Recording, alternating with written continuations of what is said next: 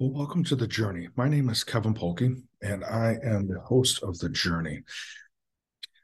Over the last couple of years, I have spent quite a bit of time talking about some of the research I've done on how to manage um, our stress levels. I think if I think if anything that the pandemic has taught us, as well as all the other things that were happening during that same time period of pre 2020 all the way up until now, is that no matter what we attempt to do, we are not able to fully control all the stressors in our life.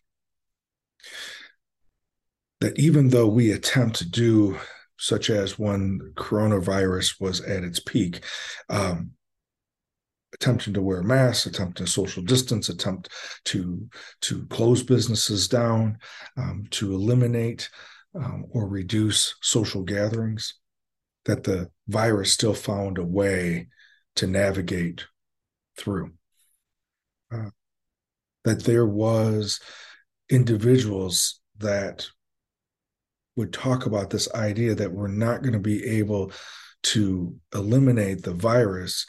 More, what we need to do is be able to increase our immune system and actively take extra effort in protecting individuals who had compromised immune systems. And some of the things with technology and advancement with medical protocol helped reduce the impact of an individual contracting the virus, testing positive for the virus in, let's say, 2022 or even early 2023, versus if you were someone who had contracted the virus early on. So, this idea that we are not able to control or eliminate all the stressors in our life, but we are responsible for managing our stress level. I think this awareness and this acceptance of this is first and foremost a key to being able to, where do I spend my energy, um, instead of trying to eliminate anything that might cause me distress. Instead, what things can I do to increase my resilience? What things can I do to manage when I am under a level of stress? I've been activated. What things can I do? I know that at different times I have talked about how our body's response, how we were designed to survive, and our amygdala, a part of our brain, part of our reptilian brain, that is primarily function is to help us be prepared when we perceive something as a threat, to activate the sympathetic aspect of our nervous system and release adrenaline, release cortisol and other chemicals, so that we can either fight or flight or freeze, to be able to escape or defeat some type of stressor, some type of something that's causing us potential harm. And in normal circumstances, when that is a physical threat, then we are able to either be activated by that physical threat and then either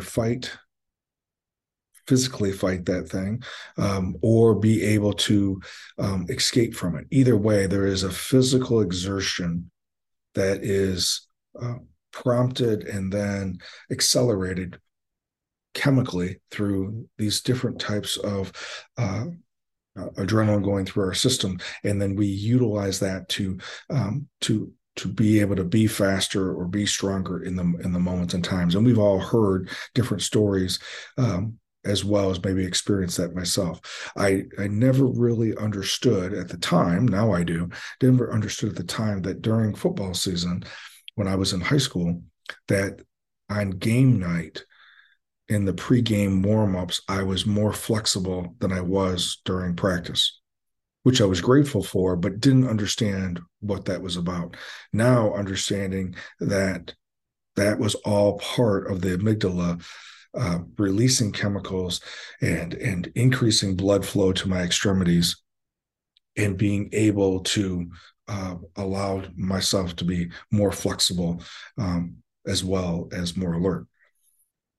I think it's equally said in those particular situations is that if we haven't done the work in practices leading up to games, that this is not necessarily time to be able to incorporate an advanced skill.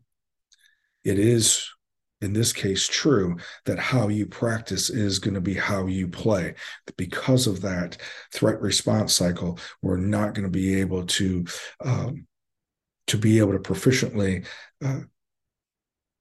exercise or utilize an advanced skill that we had not been practicing. So this idea that how you practice will result in how you end up playing on the figurative game day. That equally, that being able to be able to activate that and have some type of physical response, then also when the threat is over, when the game's over, when the physical threat is over, then there is going to be a natural part of our body and our brain that produces from the parasympathetic nervous system chemicals for rest and digest. That after the game or after the threat has gone, that okay, and then as it allows our body and our mind to recover. But what about those factors that end up being we perceive as a threat, but it isn't a physical threat? Or like in this case, if we're talking about sports, as myself being a former competitive athlete, how much more did I put stress on myself because I had a strong desire for the outcome to be a certain way?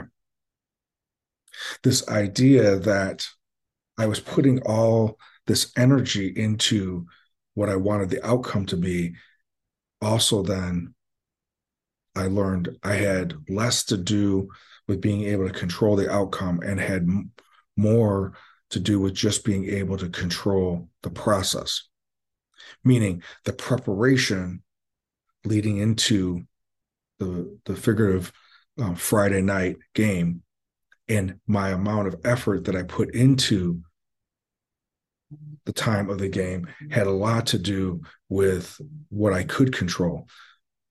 But I, being part of a team, was not myself going to be able to control the exact outcome of what the game was going to be. I would even say, even some of the top athletes, they themselves, because they're playing a team sport, are not able to single-handedly control the outcome of the game. This idea that if being able to control and put effort into and energy into the process allows us then to trust that, and it can lower this level of anxiety or stress. Right now, we are about to finish up a school year, coming to the end of the semester. Some college students are already graduating. Other high school students are getting ready for finals.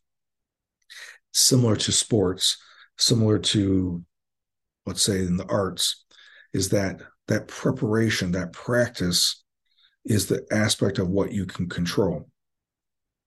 And then come the night of the show, the day of the game, the time for the examination or writing the paper, that if you've done all that prep work, and yes, of course, we want a particular desired outcome, and that's why we put the energy into the preparation, but trusting the process that you have put forth the effort into it and letting go, and then just being,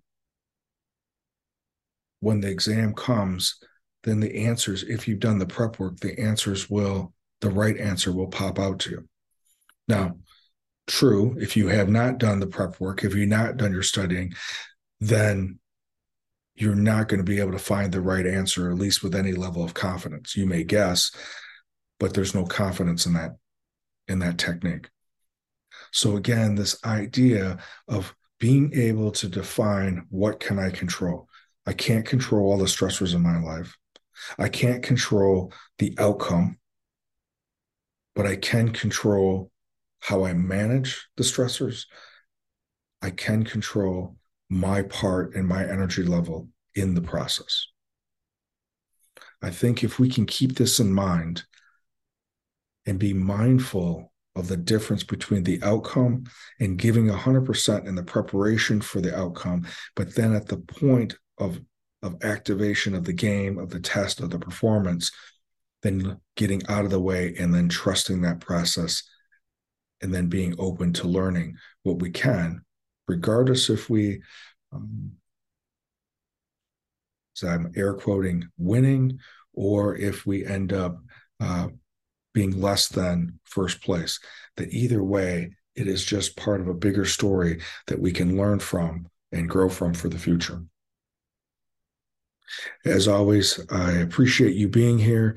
And if you believe that anything that we were talking about today would be beneficial to someone, I encourage you to share that and or listen to this again in those times when you are preparing for something and you notice that you are putting a lot of energy into the outcome, maybe shifting that energy into just developing the process and putting forth toward the process. As always, look forward to being with you next week.